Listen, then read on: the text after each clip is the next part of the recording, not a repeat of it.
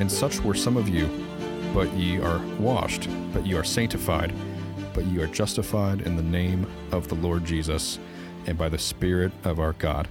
That is 1 Corinthians 6:11. Welcome everybody back to another episode of Thinking Well Podcast. I'm Kyle. And I'm Tom. What is up, Tom? We're back. We back. And we're not alone. No, we are not. We have on this side of the glass, on this side of the production, we have my brother, the main producer of the podcast, Brice Reeves. Hello. Thanks for having me, guys. Yeah, welcome, man. I say that as like I'm not here Yeah, you're every always single here. week Here anyway. every week. Thank you for producing Yeah, every no week. problem. Yeah.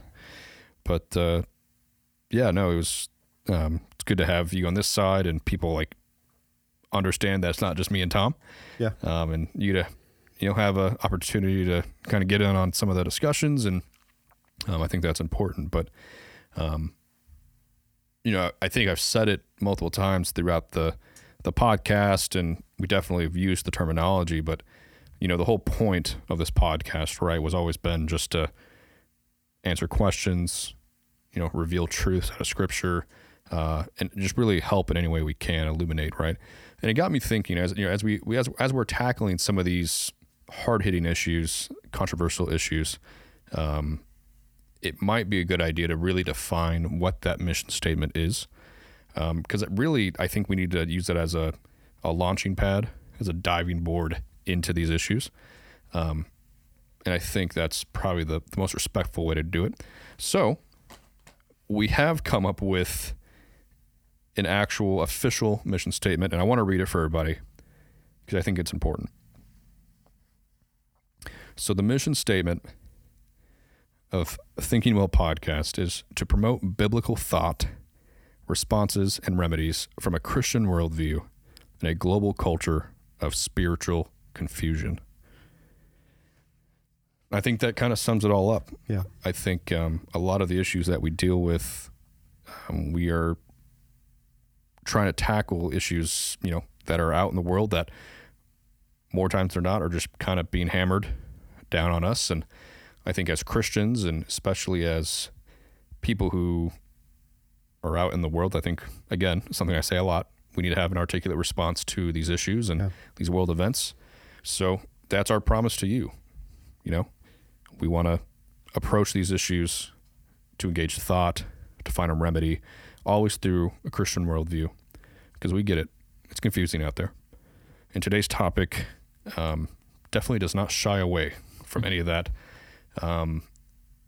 It might be the most controversial topic that we've tackled so far, and that would be the topic of homosexuality. Yeah, and specifically, like, what should we as Christians do with the topic of homosexuality, right? I really like the mission statement. I think as we kind of collaborated on that, we came up with like the best version of what we're trying to do, and it really represents the podcast Thinking Well really well. But from a homosexuality perspective, I think one of the biggest questions that we have to face in today's world is it wrong? Is it a sin? Because you've got several Christian groups out there saying, no, it's really okay. They can be members of our church. You've got certain, even what we would consider Christian groups saying, oh no, they can pastor our churches. And as independent Baptists, where do we fall in the grand scheme of how we should view it as actual Bible believing Christians, and where does that fall? And we're gonna pull in a lot of verse subjects this time around, because we don't want to get into the realm of being really opinionated, because I'm sure there are some people out there, and I'm sure at times we've even been or seemed very opinionated about the topic, but really our opinions have been formed by the verses that we're going to present today, and at that point they're not opinions anymore, they're convictions.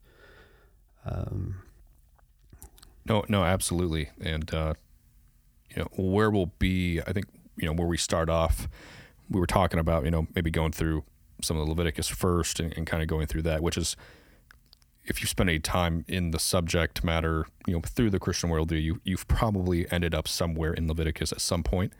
But instead of just kind of cherry picking a couple verses, what we wanted to do was, again, right, fully transparent, all cards on the table. We want to give you an accurate depiction of what's happening around those verses and draw some conclusions around some of the other vices that are there, some of the other things mentioned. Because I think a lot of Christians, and we'll get to the reading here in a second, but I think a lot of Christians are guilty of cherry picking those verses and internalizing it and making that a part of their identity.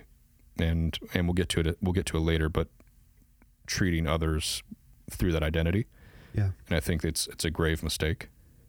But no, definitely. So the two verses typically that are referred to in Leviticus are Leviticus 18:22 and Leviticus 20:13. And as we were talking before this, both of them have pretty much the same message, right? Thou shalt not lay with mankind as womankind. Even says it's abomination, right? The other one says, if a man also lie with mankind, as he laid with a woman, both of them have committed an abomination. They shall surely be put to death. Their blood shall be upon them. And it's interesting that immediately when we start talking about this subject, a lot of Christians, a lot of pious Christians, will point to these two verses, but they won't talk about everything else that falls underneath that pretense as well. Well, and we were talking about this earlier, and I think I agree with you. I think it's really interesting that as Christians, we tend to pick these verses out and say, well, see here, the Bible condemns homosexuality. And absolutely, 100%, the Bible does specifically state here that homosexuality is a sin. It's identified as an abomination. And abomination is not a word that God uses lightly. It's one of the most completely unnatural words that is used in the Bible. But I agree with you. I think sometimes as Christians, we forget because the last one that you read is verse 13 in Leviticus 20, if a man also lie with mankind as he lieth with a woman. But we forget that the punishment for that is death, right? So you have judgment, you have an action, you have a sin, and then the judgment for that and the punishment for that is death. But we forget about verse 10 that says, and the man that committeth adultery with another man's wife, even he that committeth adultery with his neighbor's wife, the adulterer and the adulteress shall be put to death. And then it goes on to talk about a man that lays with his father's wife, that they shall both be put to death. And then after the verse, it says the verse about homosexuality, and if a man take a wife and her mother, its wickedness, and they shall all be burned with fire, because there shouldn't be any wickedness among you. And then both in the first one you read and in this one, it also speaks specifically about men and women lying with beasts, and it calls that an abomination. But it's like we're willing to admit that, homosexuality and a man or a woman lying with an animal of some kind is just the most horrendous sin that somebody could take. But when you look at Leviticus, that and adultery holds the exact same punishment. They're judged the exact same way. So I think when we're talking about it from a Christian worldview and a Christian perspective, homosexuality, it's a sexually deviant sin, but it is a similarly sexually deviant sin to adultery, fornication, or bestiality. Yeah, absolutely. Yeah. They're all categorized and put into the same grouping, and they all have the same consequences. Yeah, no, absolutely. Brice, do you have anything to add?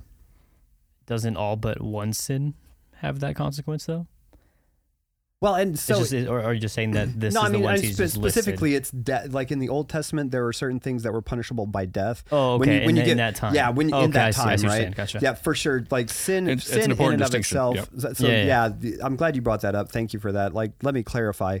In Levitical law, certain sins had different consequences. Mm-hmm. In New Testament law, which we'll get to when we get to some of the New Testament passages, we're no longer under the law. So all sin bears the same consequence, which is eternal death and separation from God. Absolutely.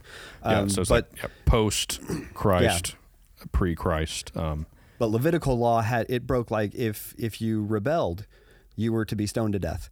And your parents were supposed to throw the rocks first, right? So rebellion, I mean, I don't think there's a person in this room that wouldn't have been stoned to death, right? Yeah, I wouldn't have made it. Times. Yeah, me neither. Well, it's interesting, Tom, that you see this recorded like this, because I've heard the argument from more progressive Christianity nowadays, and they'll take these scriptures and they'll try to put it in a box of, okay, well, mankind, the word mankind doesn't mean another man. It means like a child or a boy. That's not even the same word. No, it's not. Right? So like they start to cherry pick, and they'll start to change doctrine and things recorded in the Old Testament.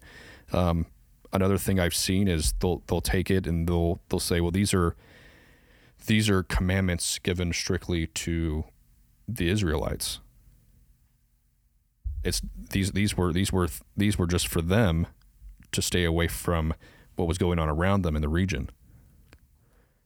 It isn't that. So okay.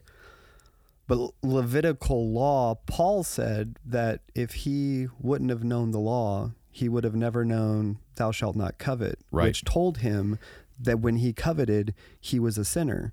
So, and that's just the basic 10 commandments, right? A lot of people forget there were 632 or 36 some odd laws, right? Right. You know what I find interesting about that is the logic falls apart pretty quickly when you look at, okay,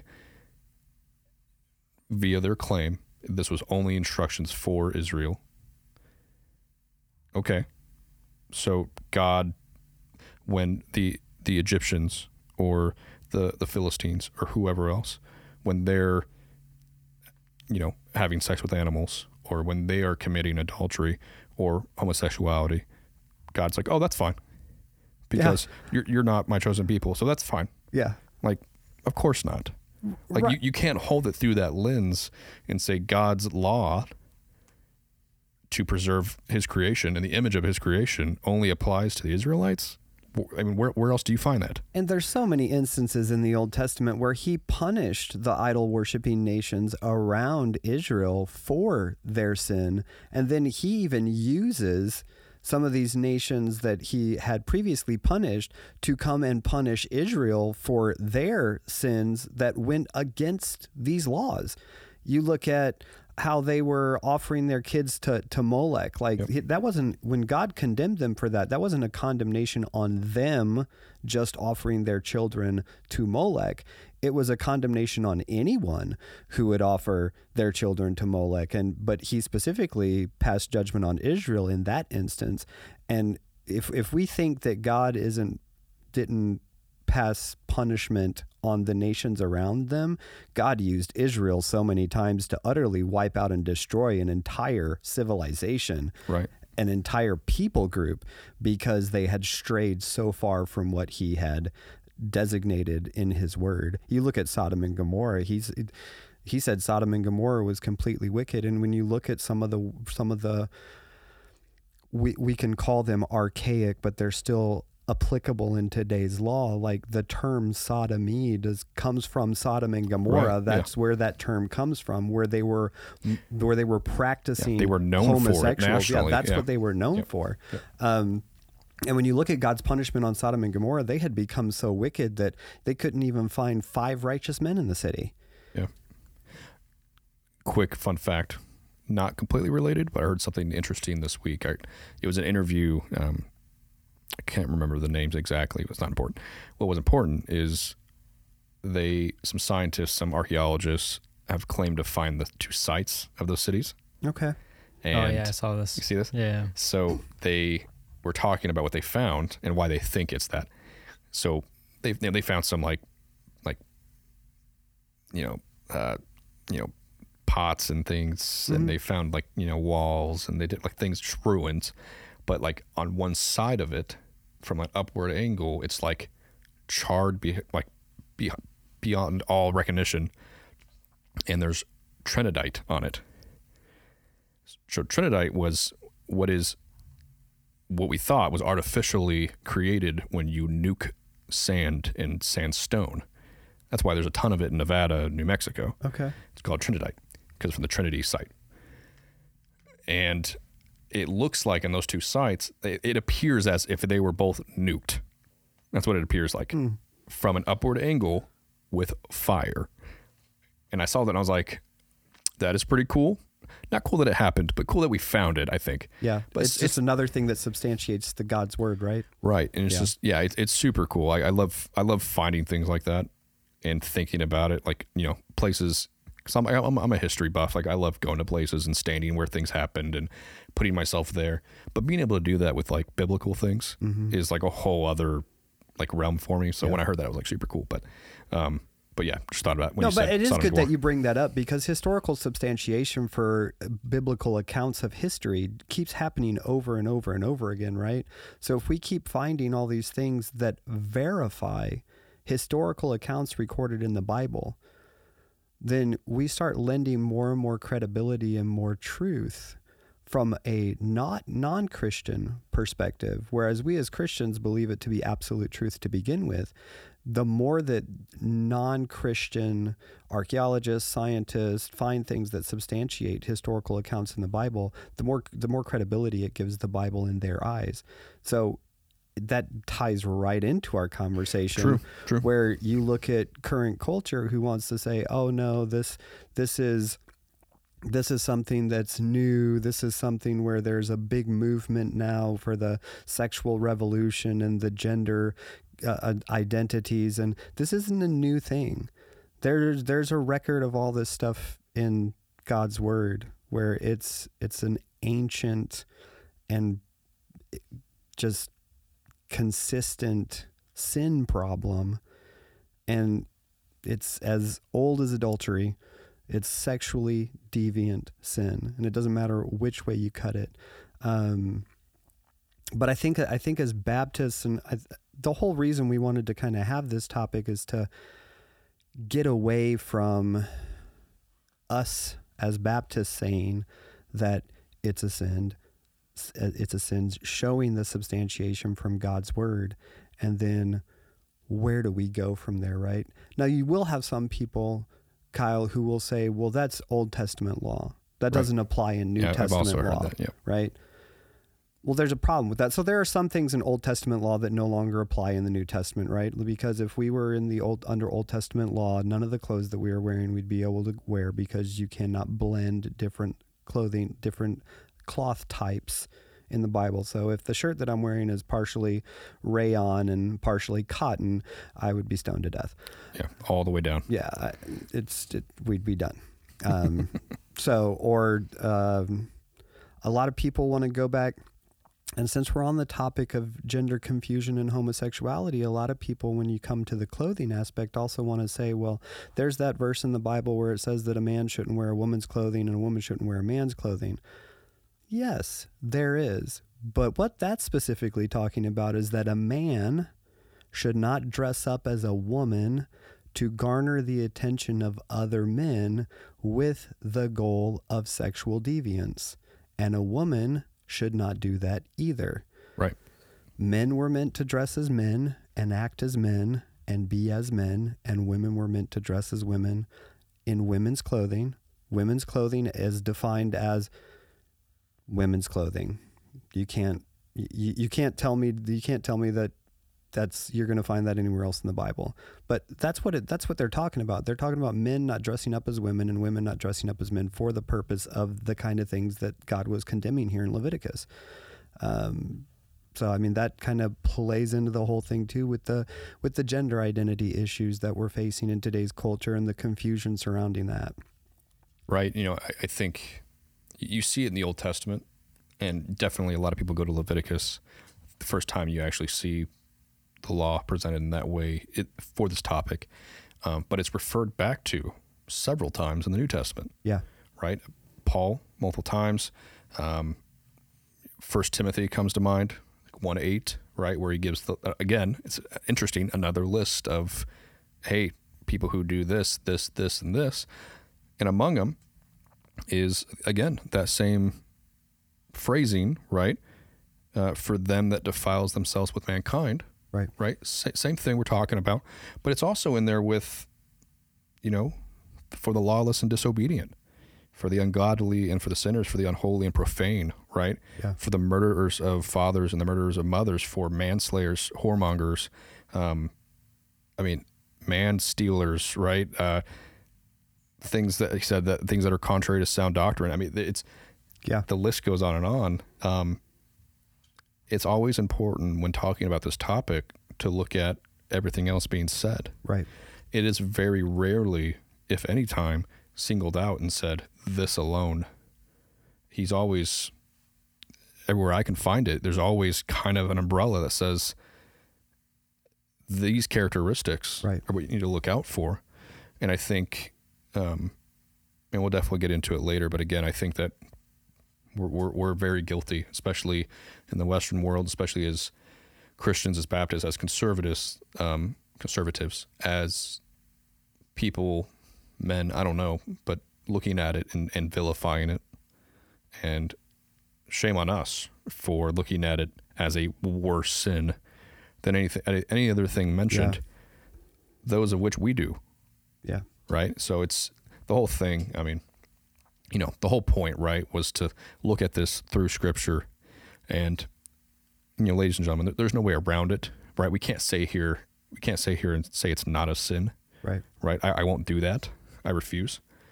But we're 100%. We're no disagreement there. Yeah. There's no doubt it's a sin. Absolutely. It is a sin. In a list of many sins. But so are things that we're all guilty of, and have been guilty of, even in the sexual deviant, realm in our past, or who knows, even now, we don't know. Right.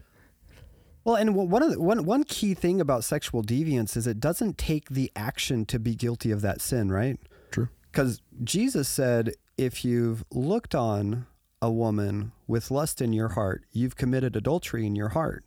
So men... How common is that one? Yeah, men and women, if you've looked on any person of the opposite sex and thought about having sex with them, you've immediately put yourself in the category that, as Christians, we're very, very quick to point out as just some crazily sexually deviant sin, and it's grouped in with adultery and fornication. And I'm not saying, again, I'm not trying to soften the sin of homosexuality. We're just trying to be very clear that the sin of homosexuality is like every other sexually deviant sin that a straight person or a homosexual person would practice. No, absolutely. I feel like me and Tom have been just dominating this part of it. I definitely want to give you an opportunity, Brice, if you want to say anything. But no, I mean, I'm usually behind the other window, and I'm usually listening, so that's just what I'm used to. Gotcha. I'm not pitching in much, but no, I mean, you guys are nailing everything. The only question I had, just to kind of play the other side, earlier when you brought up the, boys supposed to dress like boys, girls supposed to dress like girls. I'm assuming that's the Old Testament law, right? Is where they mentioned that. Yeah. And I'm assuming you were referencing that still carries over to today, right? And that's still applicable. Yes. Right. I would say specifically applicable for if you're dressing up to garner the attention of the same sex. I see. Gotcha. Yeah. That's what I was going to say, because back then, the fashion trends and stuff, it wasn't like today. Today, there's definitely a cultural element to it, right? Females, they could wear some basketball shorts and a large T-shirt, and they pull it off, right? And there's nothing wrong with that. And guys' shorts today, athletic shorts when they're working out, running, whatever, are a lot shorter than they probably have ever been. Actually, maybe not. No. I don't know. Have you seen in the 70s? Yeah, dude? maybe not. 70s basketball players, man, scary stuff. Yeah, I was just curious about that aspect. Good.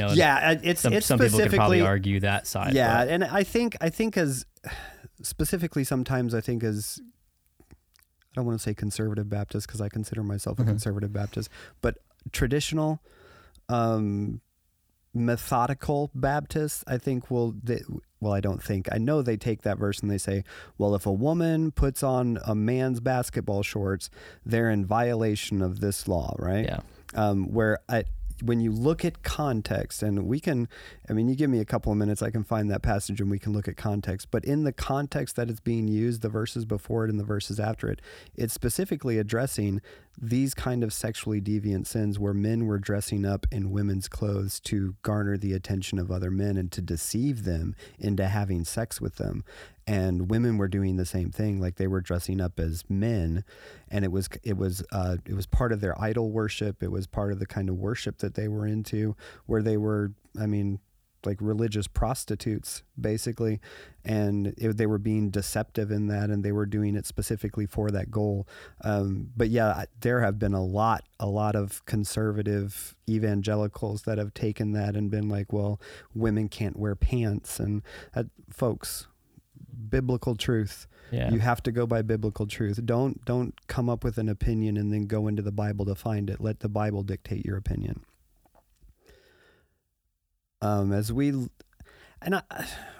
think one of the things that we've probably been guilty of is this attitude that, or maybe there's even this perception that as Christians we just don't like homosexuals. I think I've heard that. No, I don't think I've heard that. I've heard that a couple of times. Well, you're a Christian, right? So you don't like me. Well, I disagree. I'll go to the far side of that, and I'll say, no, I love you. I love you just as much as I love any other unsaved person, because the reality is that a homosexual person needs Jesus just as much as the drunk on the street and the soccer mom walking into Walmart that's not saved. And everybody needs Jesus the same way. Now, are there going to be some significant life changes in your life once God gets a hold of you and you accept Jesus Christ as your personal Lord and Savior and the Holy Spirit starts working in you? Absolutely. There's going to be some significant changes in your life. And I think the verse that Kyle started with plays directly into that, because if you go to 1 Corinthians 6, it starts in verse 9. He's speaking to the Corinthians about just unrighteous people and how they've been given righteousness by Christ. And in verse 9, he says, "Know ye not that the unrighteous shall not inherit the kingdom of God? Be not deceived." And here's another list, right? Neither fornicators, nor idolaters, nor adulterers, nor effeminate. And let's talk about effeminate for a second. So effeminate, specifically when you look up that word, it is boys or young men that were being used or offering themselves for sex with other men. Nor abusers of themselves with mankind. Verse 10 says, nor thieves, nor covetous, nor drunkards, nor revilers, nor extortioners shall inherit the kingdom of God. And then the beautiful verse that Kyle read to start us off. And Paul is saying to the Corinthians, and such were some of you. Yes, some of you were effeminate. Some of you were prostituting yourself for sex. Some of you were in homosexual practices. And then he says, but ye are washed, and ye are sanctified, but ye are justified in the name of the Lord Jesus and by the Spirit of our God. So Paul is saying, hey, Christians don't do these kind of things, but some of you used to be like this, and now you're washed. And now you're sanctified. You're changed. So you need to walk away from those things, repent of those things, no longer have those things in your life, because now that you've been made righteous, those things are unrighteous. And he was telling the Corinthians, be cognizant of that. And when you look at that, I think you can also see that he was telling the Corinthians, hey, if some of you were that way, there are other people out there that are still like that need to be made righteous just as you were. And as Christianity as a whole, and as conservative Christians, I think one of the things that we're doing is we're failing to make it clear that while we do not agree with the lifestyle choices and just the general life choices and sexual preferences that a homosexual person would make, or that somebody who is gender confused would make, just because we don't agree with those doesn't mean that we love them any less. And on the flip side of that, that's what we get accused of a lot, right? That's the side I was going to go into. It's disappointing that in today's climate, if you don't completely accept that, meaning that you fully support and endorse people who subscribe to that ideology, it's disappointing that we're labeled as being hateful, right? And persecuting them. It's disappointing because as there's definitely people like that. Yeah, there's definitely churches like that. Westboro, there's definitely people out there that will definitely take that ideology and go to the extreme, and I believe actually do hate them. Yeah. That's not the way it should be. And you certainly, I'm disappointed because it's another example of just kind of a, the unsaved, and we can take homosexuality out of it, just the unsaved looking at Christianity as a whole and making assumptions about what we believe based off of the bad representation of others. Yeah. And the way it's supposed to be is how Christ was, right? That's our whole objective, right? As Christians, it's in the name to be Christ-like, right? And the way Christ was like was he was friends of sinners and publicans and people like this, even to the point where the Pharisees, that's one of the reasons why they wanted to kill him. He can't be from God. He's sitting with a bunch of sinners. Yeah. So, the biggest question that I think that really stirs up in my heart is, okay, well, if that's the way we're supposed to be, but yet we're holding on to these prejudices, are we being Christ-like, or are we being Pharisees? What that phrase right there, that's a whole different topic. Yeah, but, it applies to a lot more, but it's exactly what was happening in his day and what he was fighting for. Yeah. And did he endorse that kind of behavior? No.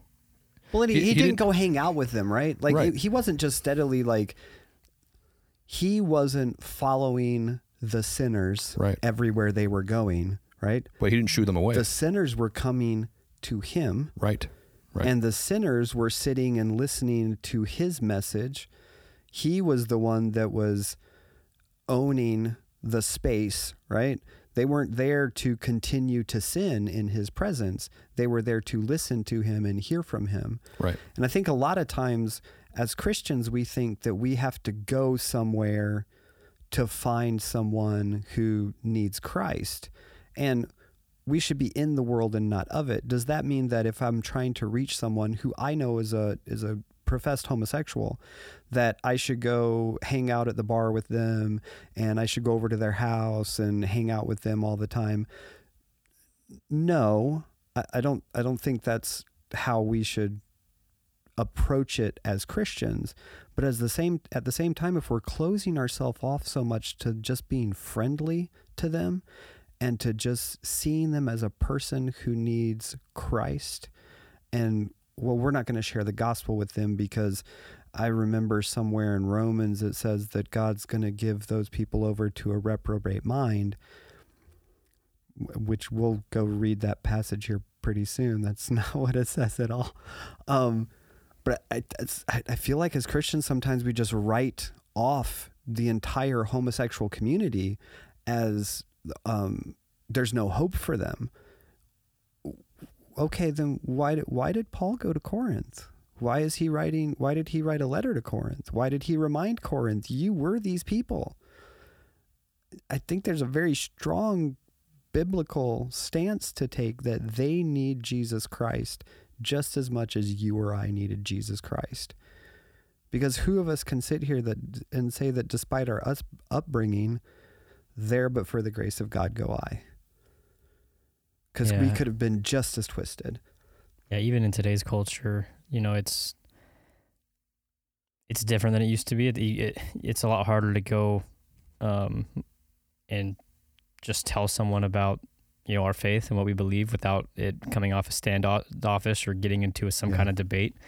So like for example, I had a coworker when I worked at McAllister's.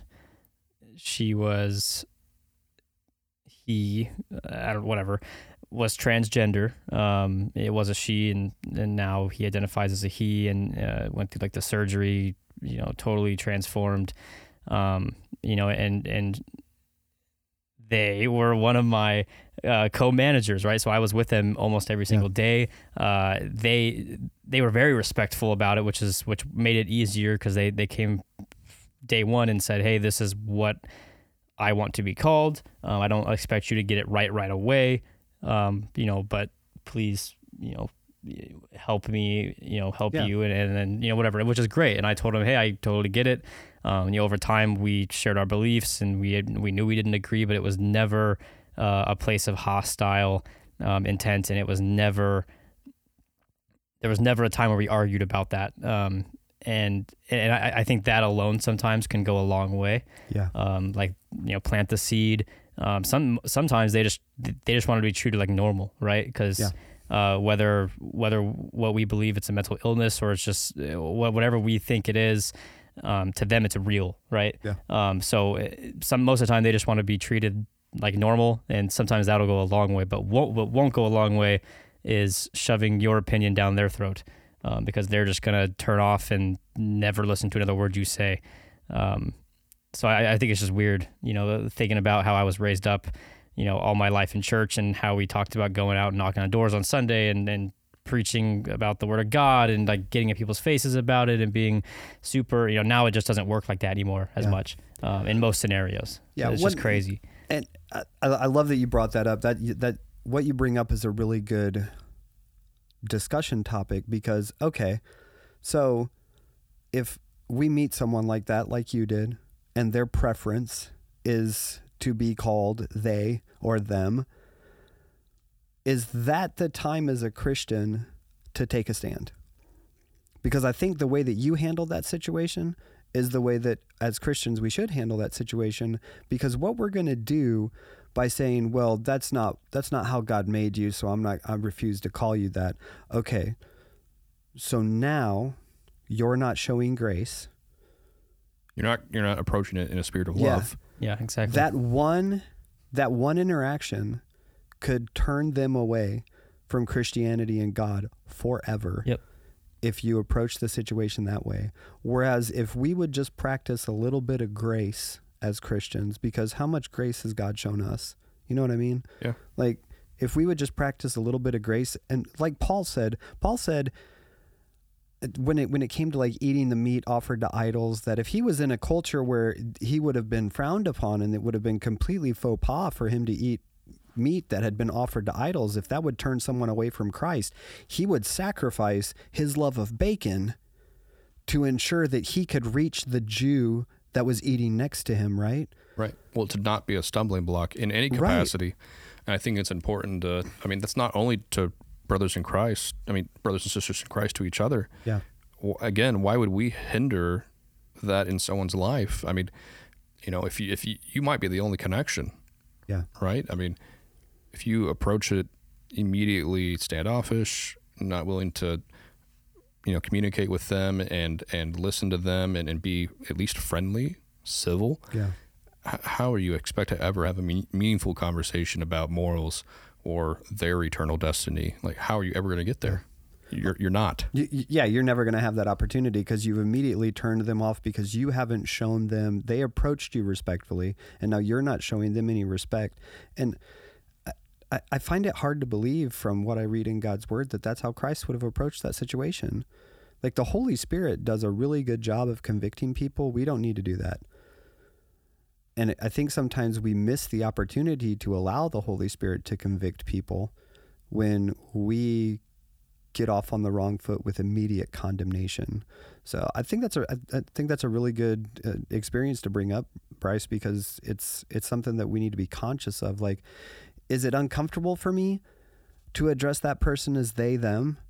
Yes, but by doing that, am I just showing them mutual respect and a little bit of grace so that at some point I can have the opportunity, because I'm not agreeing with them right. by addressing them. To me, that's like, you know what, Kyle, you going forward would prefer to be addressed as K.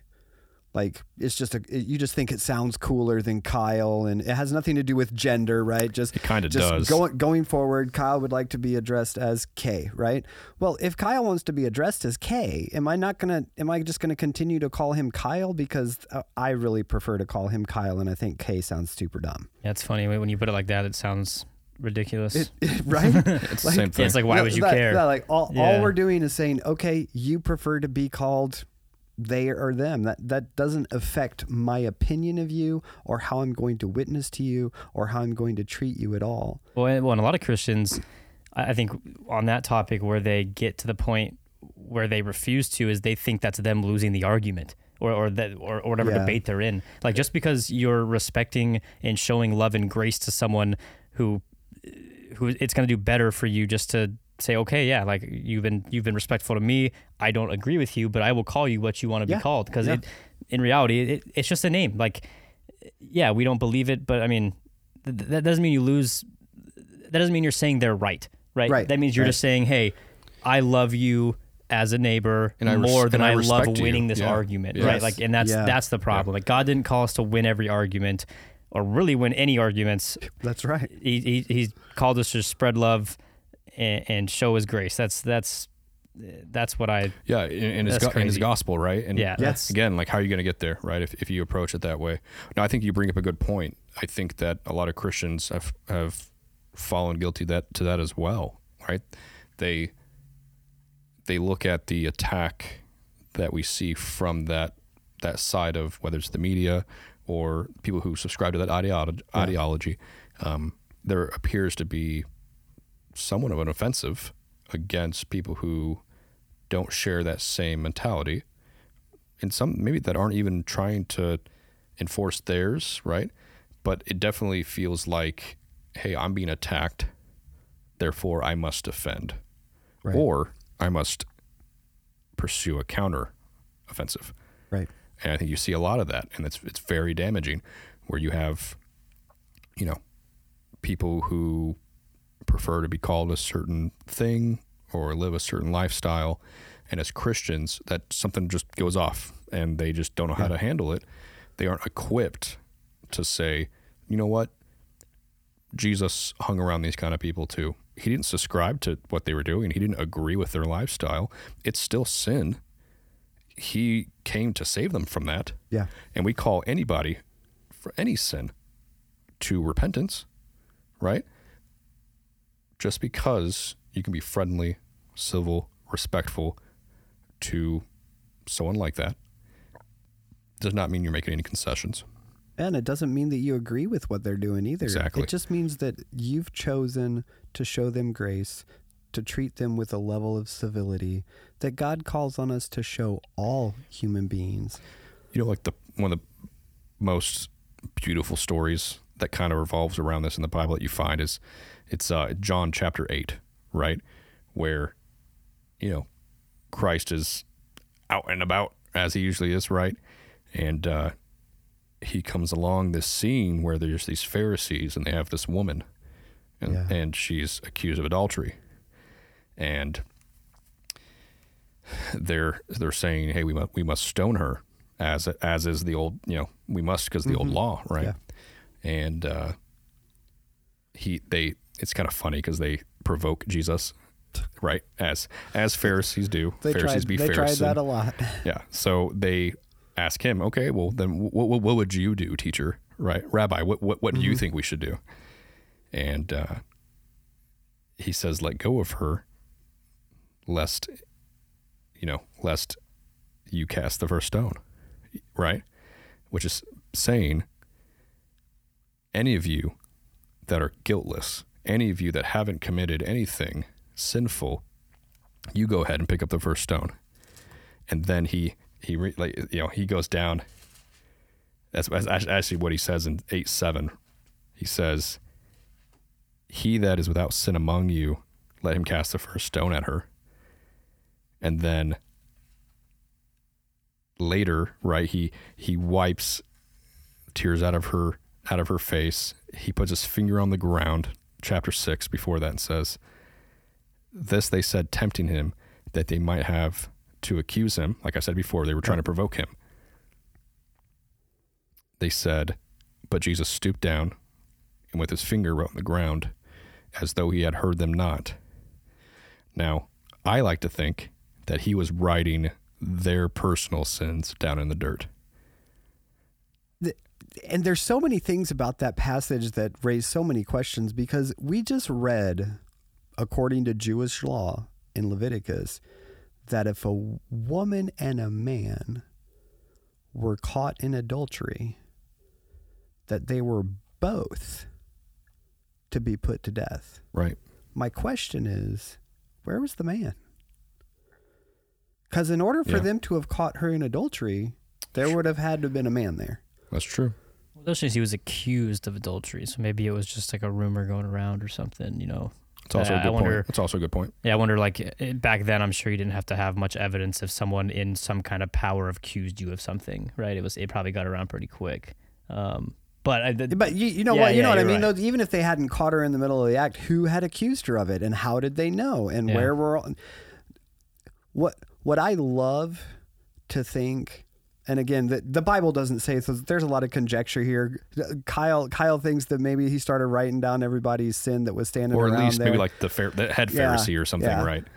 What I love to think of is he stooped down and started writing the names of every person he knew of, which would have been everybody that was standing there, who had ever committed adultery in their heart. It would have been everyone, probably. Yeah, because he had made that statement before, right? So if he just stooped down and started like writing their names, like immediate conviction.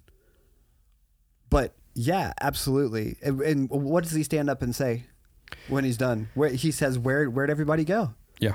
Accusers, where are they? Yeah. Yeah. And then he says, woman, go thee and sin no more. Yeah. He says, neither do I condemn you, right? Go and sin no more. Right. Well, why would Christ not have condemned her? Would she have been condemned for the sin that she had committed? And if she had died in an unrepentant state, would she have burned in hell for eternity? I mean, let's not sugarcoat it. Yeah. But he said, go and sin no more. Right. And when you look at that, everybody that I can think of right now believes that was the moment, right? That woman believed on the Son of God and repented of her sins. Right. And he knew that. Which is interesting chronologically when you read that story. It doesn't really matter what he wrote. And it's fun to speculate, right? But it's all conjecture. Yeah. But I think back then when she saw... my point is, it had to be pretty miraculous what happened. Yep. Because she understood what it meant. Mm-hmm.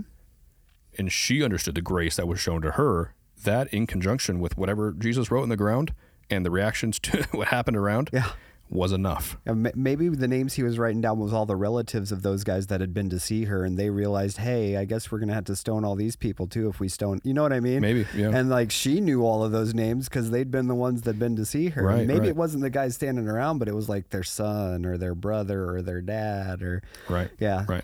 So, I mean, like, when you look at some of these instances in the Bible and you look at it chronologically, it's pretty enlightening when you look at how it breaks down. But it definitely goes to exactly what we're saying, right? We have to adopt that same attitude as Jesus did, right? Yeah. There's going to be people who are malicious.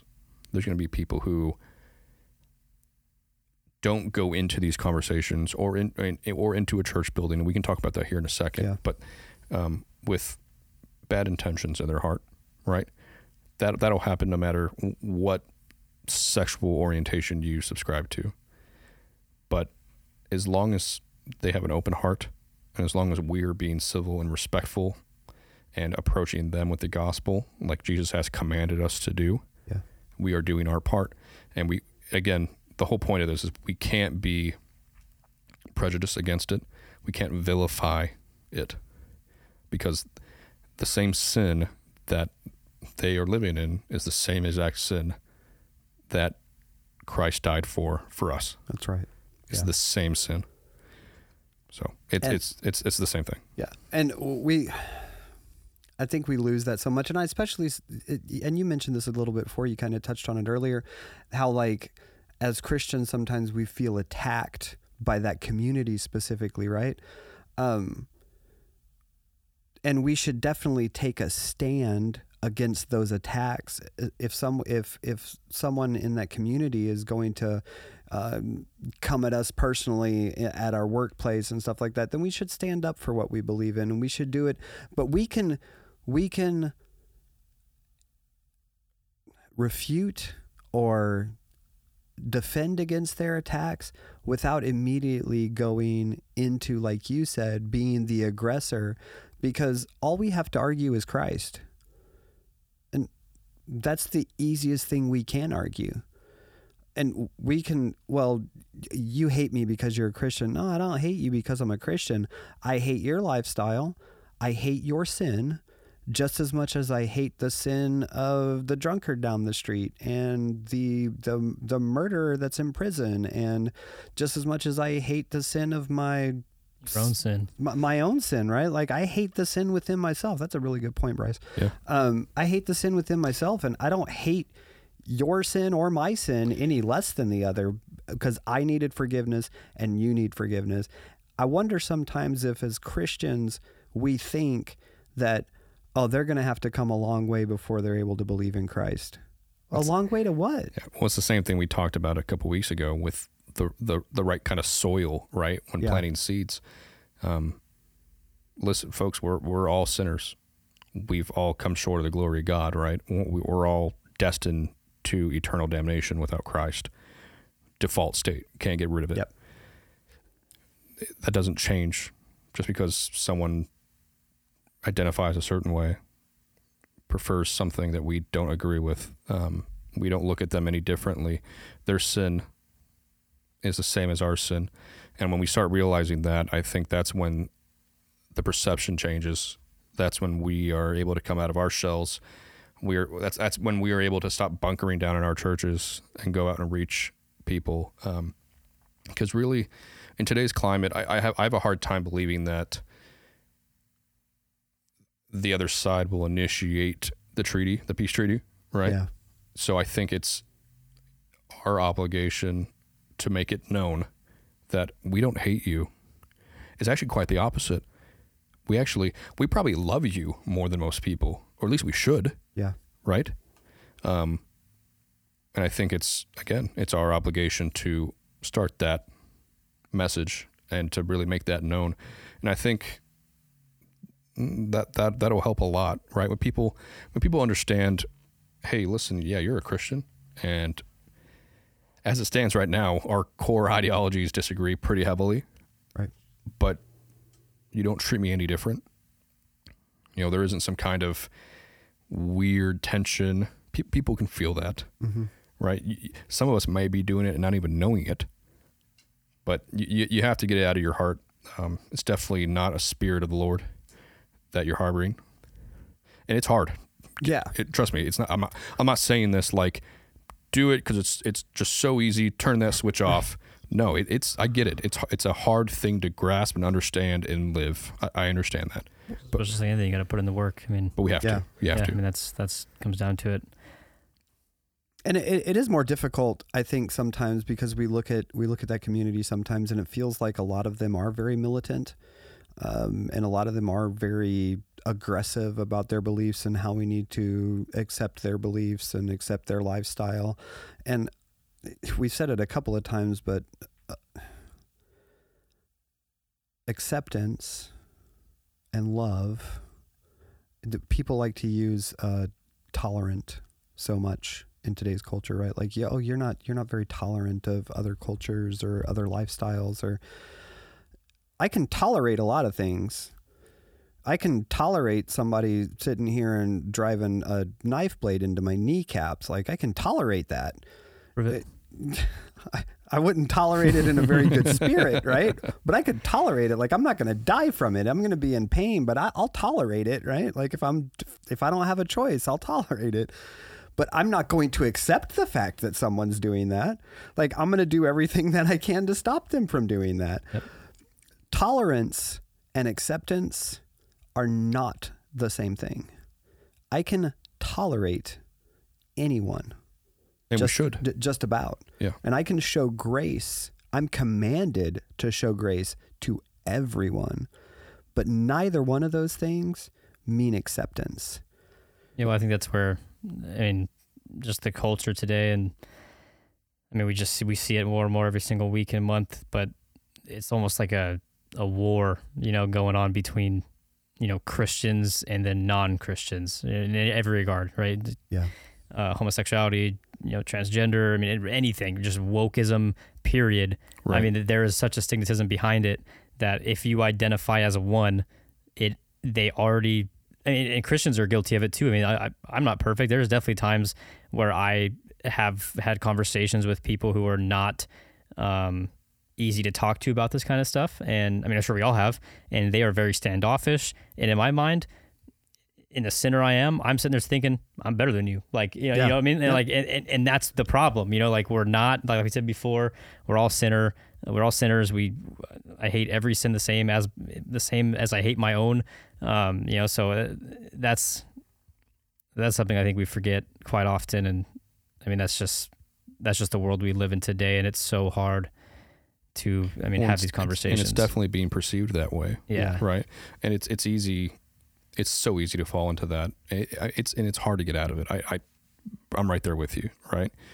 As I think men in general, but I think just people and Christians, when you're attacked, and you think it's a real attack, mm-hmm. It's pretty easy to justify a counteroffensive. Oh yeah, and it happens pretty quick. Your brain just kind of goes attack mode. Yeah, must defend, must attack. Not always the right response. Now, I will say this, though. There's a caveat I want to put here, and this is a good transition, because you said, being respectful, being loving, and graceful to people isn't accepting their sin, mm-hmm. right? There's a difference there. Yeah. And I think we need to be careful, as Christians, as the world progresses and this, this warfare, like Brice said, seems to just get more intense, more polarized, and it just seems to be just pitting against each other. We need to be the bridge. We need to start showing people that through love, through, grace, and, not approaching it as in a hateful spirit, and get ourselves out of the way. Yeah. Right. That's really, it's kind of funny, right? Pride seems to be like the most it's like it's the most terrible sin, right? If we can get ourselves out of the way in most of these issues and be more like Christ, that basically solves everything. Yeah. It's pretty funny that it goes back to what we discussed with Dan a couple of weeks ago, right? You can really kind of narrow it down to that. The power of the gospel should trump everything. Right. Now, here's the dichotomy, though. I'll give you a scenario, right? It's 11 o'clock Sunday morning, right? People are coming into our church. And it's normal Sunday. People are coming in, we're greeting people. And say someone brings a friend, right? And they make it known that they are homosexual or transgender, right? You know this, right? How do we respond to that within our churches? Well, I guess give us sort of context. What do you mean they let us know? Like, are they being like I don't want to sound maybe like almost like a nuisance, like, hey, I'm coming here to disturb? No, it's either apparent or we know beforehand. Okay, gotcha. Okay. Yeah, it's a good question because that's where I'm going with this too. Yeah. But we are let aware, or we know off the bat, however we know, what do we do? Are they welcome here? Do we ask them to leave? Do they garner the same respect and love as the rest of our church family does? Do we accept them? How do we handle it? And I'm asking everyone listening, right? Majority of our church is listening, and majority of our listening base are Christians. But stop for a second and ask yourself that. This Sunday, and a couple days from now, when you go to church, if this were to happen, how would you respond? Yeah, and like honestly too, because I know Just we be can sit honest here with and it. think about it and say, oh, I'd go up and shake their hand and show them grace and Yeah. love, but like in the moment, you're like, what are you thinking? Yeah, what are you thinking? That's what we're Would curious you about. avoid them? What would be your first thought? Would you let intrusive thoughts win? Right, as people would say. Well, and I love Brice that you said, are we going to go up and shake their hands? And come on, everybody think about it. There are people that you see here every week, you don't shake their hand. Oh yeah. So you're going to go out of your Absolutely. way to go shake this person's hand who you obviously have an opposing life view with. Right. So you're going to go out of your way to go make them feel welcome? Because if we're all honest with ourselves, we would not. And so the one opportunity we had to show Christ's love to someone, not just in the message, not just in the way we conduct our services, but at a personal level, to go shake this person's hand and let them know that they are loved and that they are welcome. Are we enough like Christ to go do that? And I love that you bring this up because I was listening to another podcast, small plug here. I hope he doesn't mind. Albert Mohler, The Briefing, great thing. But he was asked a question, and I'd like to bring that up here because the question I think applies very much to the question that you're asking. And it was from a Christian preschool teacher who said that they had a boy enrolled in their preschool and that his parents brought him to the preschool dressed as a girl, and they were treating this boy as a girl. They were raising him as a girl, even though that he was biologically 100% a boy. And the question that this person asked was, should we allow this to go on in our Christian preschool? And I think that's a very important distinction, right? If we're claiming the banner of Christ, we should be loving to those people. We should show grace to those people. We should make them feel welcome in our church. But what they need to know is that just like we would not allow Kyle, if you were not a child of God and you had not been baptized into this church, we would still let you in this church, right? You would be more than welcome. But what we would not do is put you in a teaching role in the church. What we would not do is allow you to become a member of the church. What we would not do is allow you to be a member of the band or the worship team in the church, right? Because you, by your own personal statement, your views and your lifestyle would not match what we're trying to represent under the banner of Christ. Yeah, this is very similar to that big topic that came up with the gay marriage thing in church. Yeah. Right? The whole, I think it was someone with Chick-fil-A, and they almost got canceled for this or something. Yeah, but well, someone they openly as a company came out just not supporting it completely. Right. Which both the left and some of the media took as a complete hatred and Yeah. assault on that community, which wasn't true, by the way. Right. But yeah, that's... Yeah, but the story, I don't remember what it was a few years ago where a church was in the news and it was under a lot of scrutiny and stuff for refusing to perform a wedding for a gay couple. Right. And that was a very big topic for a long time, a lot of conversation about it. But I think this is very similar to that. Yep. I agree. Yeah. Simply going to that child or that child's parents and saying, hey, this is what we stand for. Right. And this is why, and so and we're trying to create in our church, right, a culture that supports our doctrinal and our biblical views. So should we Go greet that person and make them feel welcome and show them the same grace that God has shown us. Absolutely. Absolutely. Yeah. If they have an opportunity in that service to hear the gospel, and that's the opportunity, right? At this point in time, they are the most fertile soil that they will ever be in that one visit. And the seed can be planted and the seed grows, right? This one point in their life, they've got something going on in their life. This one point in their life, they are the most fertile ground that they will ever be, because before they walked into church today, they were stony ground. And when they walk out of church today, if they don't accept Christ, they're going to be stony ground. But right now, it's the most fertile soil. The gospel is, if they hear the gospel right now, they're gonna get saved. Who are we? We don't own the gospel. Mm-hmm. It's not our gospel. Amen. It's the gospel of Christ. Yeah. It's not our gospel to hoard. It's not ours to be selective with. When the sower spread out the seed, he didn't walk over to just the good ground and be like, yep, I can tell this is good ground. I'm just going to throw the seed right here, because this is the only place it's going to take. I can tell. I can see it. And it goes back to that concept of, well, they can't come to church unless they're willing to change their lifestyle. No, come to church. Have you guys heard the gym analogy?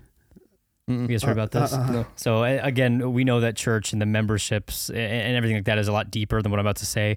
But for like a beginner who doesn't have a lot of biblical knowledge about what a church should be, this is a great analogy, I think. And you guys can correct me if I'm wrong. But I saw it and it was like, hey, what do you see when you go to a gym? When you walk into a gym, what types of people do you see? I mean, people who've been working out for a while. You see people who've been there a long time, yeah. and you see people who have not been there a long time. Yeah. Right?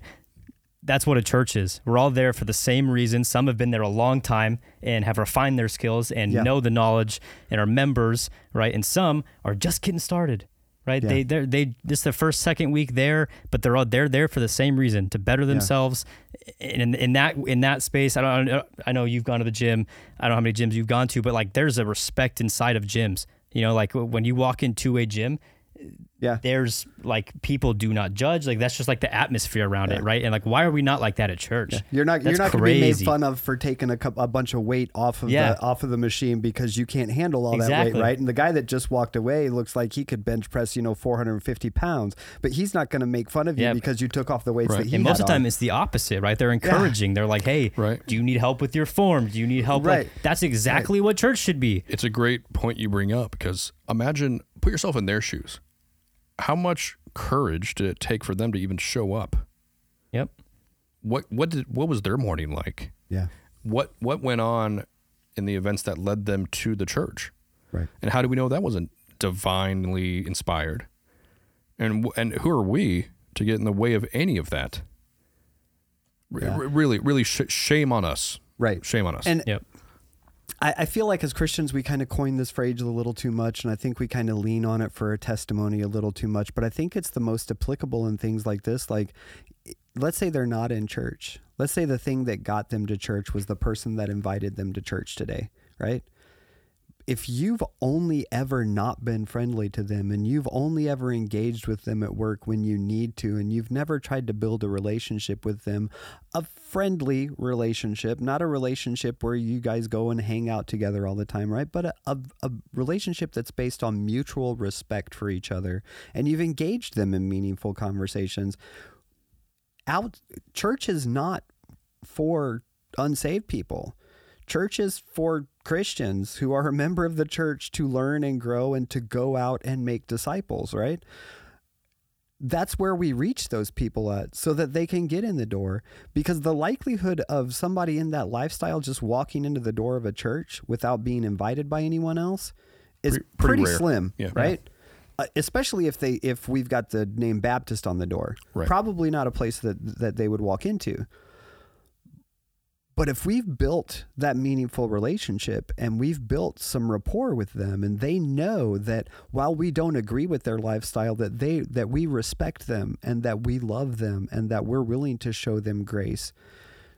I'm going to be honest with you folks, you don't have to change to come to church. But I tell you what, if you can invite a homosexual person or someone that's gender confused or has issues with gender identity, like, they're confused. There is hope. Kyle said this so many times on this podcast, like, there is hope. There is a better way. There's a better way. There is Yeah. Jesus Christ. And we're never going to be able to show them Jesus Christ if we continually close ourselves off from being a part of their life in some way, shape, or form. Homosexuality is a sin. And biblically, it's defined as an abomination. I think one of the passages, and I didn't want to leave Romans 1 out because I think it's a really important passage, because this is something that a lot of people will quote and go to from a Christian perspective. But Romans 1, and this will probably open up another avenue of conversation as well. But it goes into what you're saying, Kyle, about, engaging them in church, showing them grace in church. Romans 1, beginning in verse 18, for the wrath of God is revealed from heaven against all ungodliness and unrighteousness of men.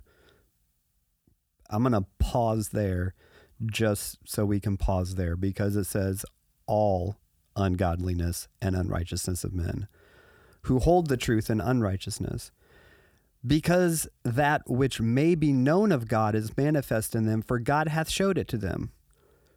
Real quick, verse 19, a lot of people will say, well, I was searching for something, or I just didn't feel comfortable in my own skin, or I felt like something was missing in my life, or I'm just looking to find myself, or I'm looking to have definition in my life. I don't feel like I'm who I'm supposed to be. You're not. That which may be known of God is manifest in them, for God hath showed it unto them. You are missing something, 100%. We're all missing something in our life. What you're missing is God. Our pastor says it quite often. There is a God-shaped hole in your soul, and only God can fill it. For the invisible things of him from the creation of the world are clearly seen. And Paul's just saying, hey, creation reveals that God is out there. Right. Being understood by the things that are made, even his eternal power and Godhead, so that they are without excuse. Well, what does that mean? That means that God put everything in the world together a certain way because he created it a certain way, and it fits together and works together, even in procreation, the way that he has designed it and intended it to be. Because that when they knew God, they glorified him not as God, neither were thankful. I don't like the way God made me. I want to be something different. I'm unthankful for the way God made me. I want to be something different. Why are we surprised that that's some of the attitude in our culture today?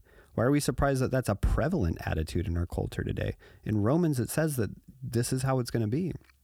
They became vain in their imaginations, and their foolish heart was darkened. Professing themselves to be wise, they became fools, and changed the glory of an uncorruptible God into an image made like to corruptible man. Where are we at in our society if we have not tried to make humankind the epitome of God? Like, we have made ourselves into our own gods, is where our society's headed. And that's why it's okay to be whatever you want to be, because you are the best thing that can define you. And birds and four-footed beasts and creeping things. There's people out there that, I identify as a cat. Well, you were made in God's image, not in the image of a cat. You're corrupting the image of God. Wherefore God also gave them up to uncleanness through the lusts of their own hearts, to dishonor their own bodies between themselves. And I'll tell you, we like to grab a hold of this and be like, well, this is talking specifically about homosexuality.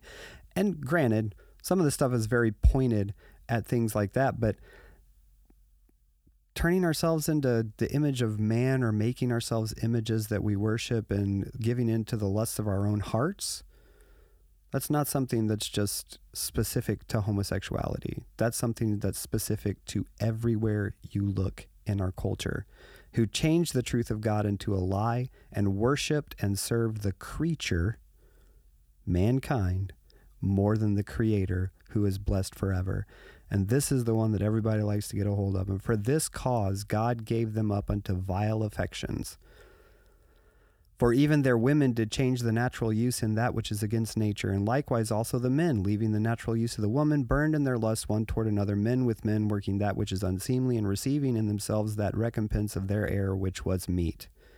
And even as they did not like to retain God in their knowledge.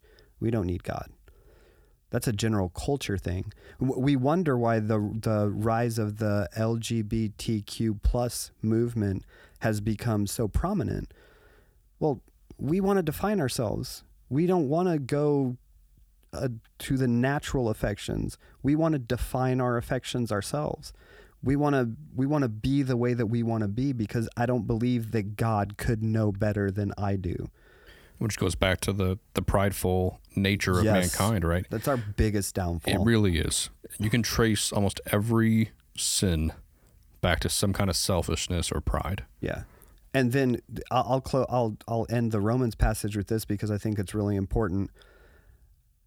Because it says God gave them over to a reprobate mind, and so many biblical Christians want to stop there after to do those things which are not convenient. So God gave them over to a reprobate mind to do those things that aren't convenient.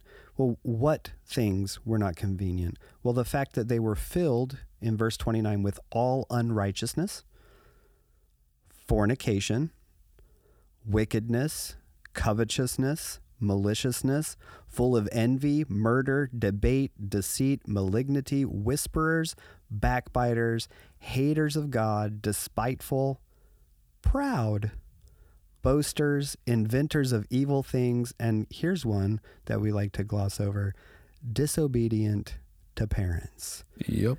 Without understanding, covenant breakers, without natural affection, implacable, unmerciful, who knowing the judgment of God, that they which commit such things, that entire list, are worthy of death, not only do the same, but have pleasure in them that do them.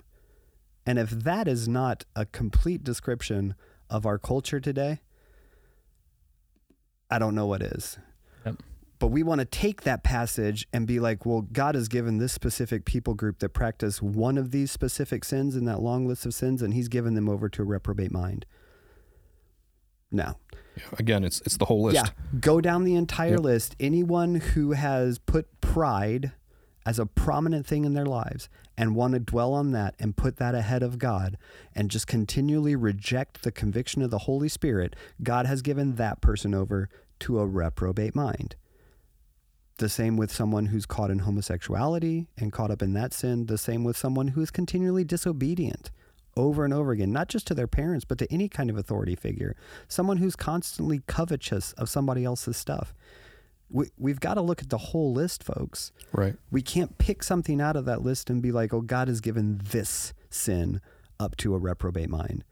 And if we're welcoming the people that are disobedient to their parents, and if we're welcoming the people that are covetous, and if we're welcoming the people that are proud into our churches, then we need to welcome the people that are showing affection to men that they should be showing to women, and showing affection to women that they should be showing to men. We have to let them in our churches. We have to reach them just as much as anyone else in that list. Because Kyle, Brice, you and I don't know the point that God gives them over to a reprobate mind. We can't make that call. I don't know when that is. And it's not for us to assume. No. Right. Yeah, no, you're absolutely right. And I think one of the most dangerous things about this, and I kind of want to get into, I want to close with this, because I think there is a response, a stand at a certain point we do have to take. Absolutely. And I want to get into that a little bit, the response on that, and then we'll finish it up. But societally, when we look at this issue, when we see the attack that is being waged, when you remove morality from your identity, when you remove morality from the choices you make and the standard in which you live your life, which is America nowadays, which is the world nowadays, it creates a very slippery slope. And when I say that, I mean to say this. Okay, homosexuality, right? we must accept it, have it voted into law because it is inherently the right thing, supposedly, right? Okay. According to who? Right? If it's not the Bible, and if it's not Christ or the commandments, if the Bible is not your foundational moral standard, then what is? Oh, it's just society. It's popular demand. It's the voting system. Okay, well, what happens when here in a few decades it's okay now and you must accept someone who's attracted to a 12-year-old, a minor attracted person? Now they're calling them. Well, we don't hold ourselves to any moral objective standard. We're just voting on it as a people, and you know what? Whatever, we'll vote it in because we don't hold ourselves to any morality. Yeah, it's just the will of the people, society. Okay, boom, there it is. Do you see what I'm getting at? It's a super slippery slope when we don't have a moral compass. We don't have a moral objective standard to hold our laws, to hold how we govern ourselves, to hold what's in our heart as a society. Yeah. And you see this over and over again in history. The Greeks, I mean, the Ottoman Empire, the Turks. I mean, you see this when they start messing with the identity of self and the sexual identity. A couple hundred years, they're gone. Yeah. Society will crumble under this ideology. You have to have a moral compass, right? That's a slippery slope. And to get to what I was getting to in finality, don't get me wrong. We're not saying that you must take it you have to accept it, right? I think we made a pretty clear distinction that being respectful and being civil isn't accepting their sin. Yeah. So where's the line? Where do you say, nope, putting a barrier up because I need to protect my heart, the sanctity of the congregation, the purity of the congregation, or my family, right? Yeah. And that's where it gets kind of gray, right? We should absolutely let them in our churches, greet them, show love and compassion and grace to those people. They're the people who need it the most. But we need to be careful and observant and discern what their motives are and what exactly is going to transpire while they're in our building, right? We can't have them, trying to preach or, a screaming match or disrupt the services or try to engage our young people or whatever. There's things that we have to say, there's a line, and if you cross that line in church, right? And there's certain things in your own family, in your own heart, you have to put barriers up for yourself. Those are your own convictions. But when it comes to a church, there are lines where it's no longer profitable and it's no longer just. Do we hate them? No, but we have to protect the sanctity of our congregation. Yeah, and that's one of the things that was mentioned in this other podcast, because the recommendation was because we're under the banner of Christ, right? You need to get with those parents. You need to let them know your child is more than welcome to come here, but as a biological male, he is expected to come here as a biological male. Right. As Christians, we have to take that stand. That's just like if a homosexual couple were to come to our church, would they be welcome in the doors? Yes, absolutely. But would we allow them to stand in the foyer and make out? Well, I'm going to be honest with you. We wouldn't allow a heterosexual couple to stand in the foyer and make out. That's an agenda. Yep. Right. So if you're going to come into our home as a church, because this is our church home, right? The building is just the home of the church. It's not the church. If you're going to come into our assembly, then under the banner of Christ, you are going to have to acknowledge and be respectful of what we represent as an organization. And that is not that. So welcome here, but don't come in here with an agenda. Don't come in here trying to find something wrong with something or stand up in the middle of service and be like, I knew you hated homosexuals. No, we're just preaching the Bible. And if you want to come and hear the Bible, you're more than welcome.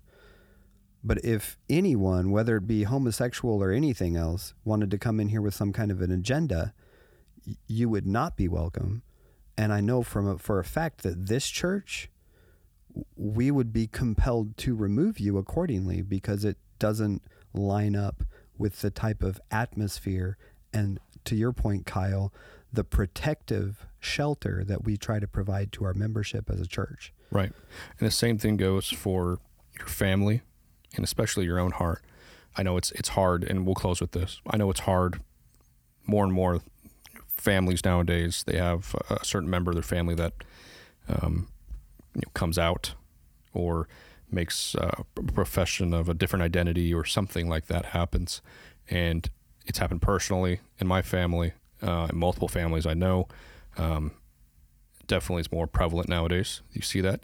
And I think a lot of Christians aren't prepared to handle it.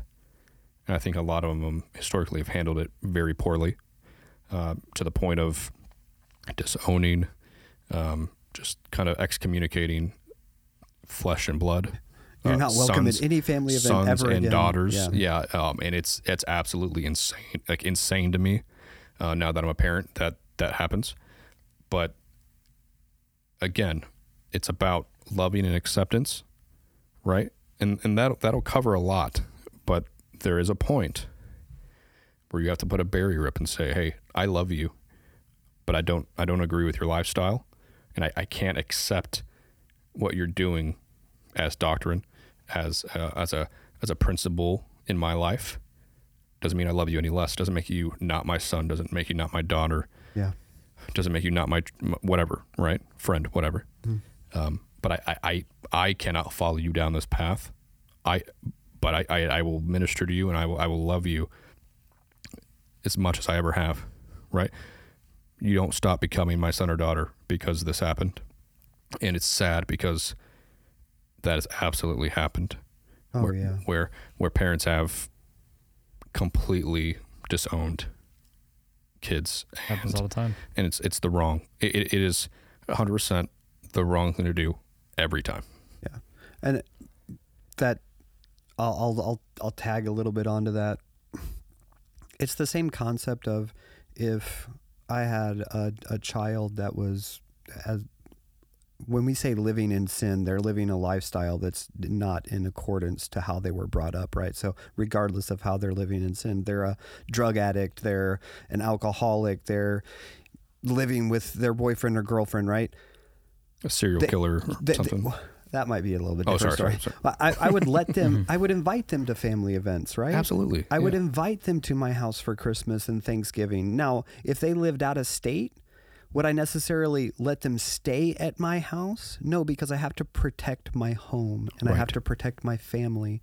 So if I had, and I have 2 grown kids, but if one of them came to me randomly and said, I'm gay, I have a girlfriend or a boyfriend and they're a boy or a girl, would that mean that they're not welcome at my house anymore? Now, granted, 10 years ago, I probably would have said no. But the Lord can do a lot of work in 10 years. Right. The Lord can bring people into your life that can show you that some of the things that you felt really strong convictions about were only your convictions. They weren't biblically based. And yeah, I would have them at my house. Now, could they stay at my house with their partner or their same-sex relationship? No. But they're welcome at my house because that's the only opportunity I'm going to get to show them love. Right. So I 100% agree with that. I think that's a great point and a great way to kind of round it out, is especially when it comes to your family. If we can learn to show people love in our family and things like that, man, it's a lot easier to do it to people who aren't in your family, because sometimes we tend to judge our family harsher than we judge anybody else.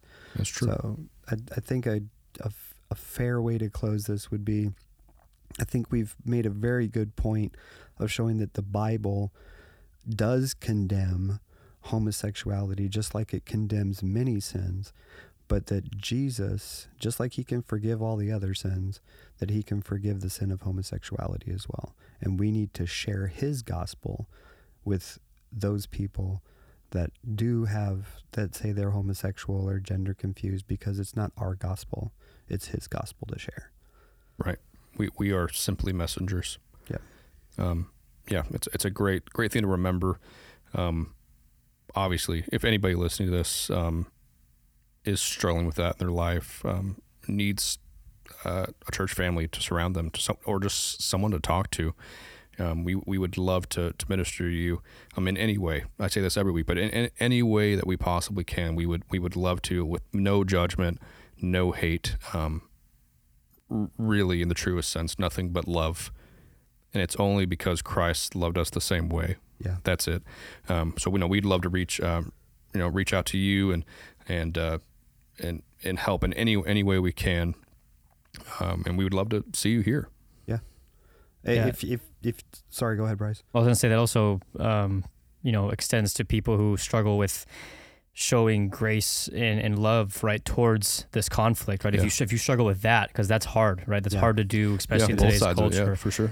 So not only if you struggle with that specific sin, if you struggle with just accepting that and showing grace, we'd be more than happy to talk about it and dive into why God says what he says and why he acted the way he acted when he was on this earth. Yeah. Right. So, and I'll say this, just one last little mic drop, and we can call it, and I'll have Tom tell you how you can reach us. But when we act a certain way towards certain demographics of people, whether it's homosexuals, gender confused people, really any prejudice that we have, although most likely what they're living in is in sin, for us to act that way towards them is also a sin. Yeah. It's all the same, folks. Yep. Yeah. Take the beam out of your own eye. Yep. You must. It's all the same. So again, we'd love to minister to you, whether you're struggling with kind of, like Brice said, understanding the, how to interact, how to create this framework in your heart of acceptance and love. I understand it's not the easiest thing, but Christ coming to die for our sins wasn't the easiest thing either. Right. And you can accept the person without accepting the sin. Absolutely. So if you'd like to give us some feedback, we would love to hear from you. If you have just general questions or specifically on this topic, you're like, man, I really don't agree with that, or I really do agree with that, or I hadn't thought of it that way before, or I could use some help because I'm kind of struggling with this sin in my life. Drop us a line. It's podcast@lakeworthbaptist.org. You can also direct message us on either Facebook or Instagram at LWBC_publications. We'd love to hear from you. I would also encourage everybody that if you're a normal listener and you subscribe, man, share us with people, leave us a review. What happens when you leave reviews on any of the podcast platforms is it gives us a bump so that we are seen as a ministry in more people's suggestions for podcasts that they listen to rather than some of the other stuff that's out there. So I would encourage everybody to do that, and we'll be better about our social media posts as well. Yeah, absolutely. No, we appreciate everybody for tuning in. We'll be back with another episode next Friday, and we definitely appreciate everybody taking a plunge in the well with us today. Take it easy. Have a great week. See you later.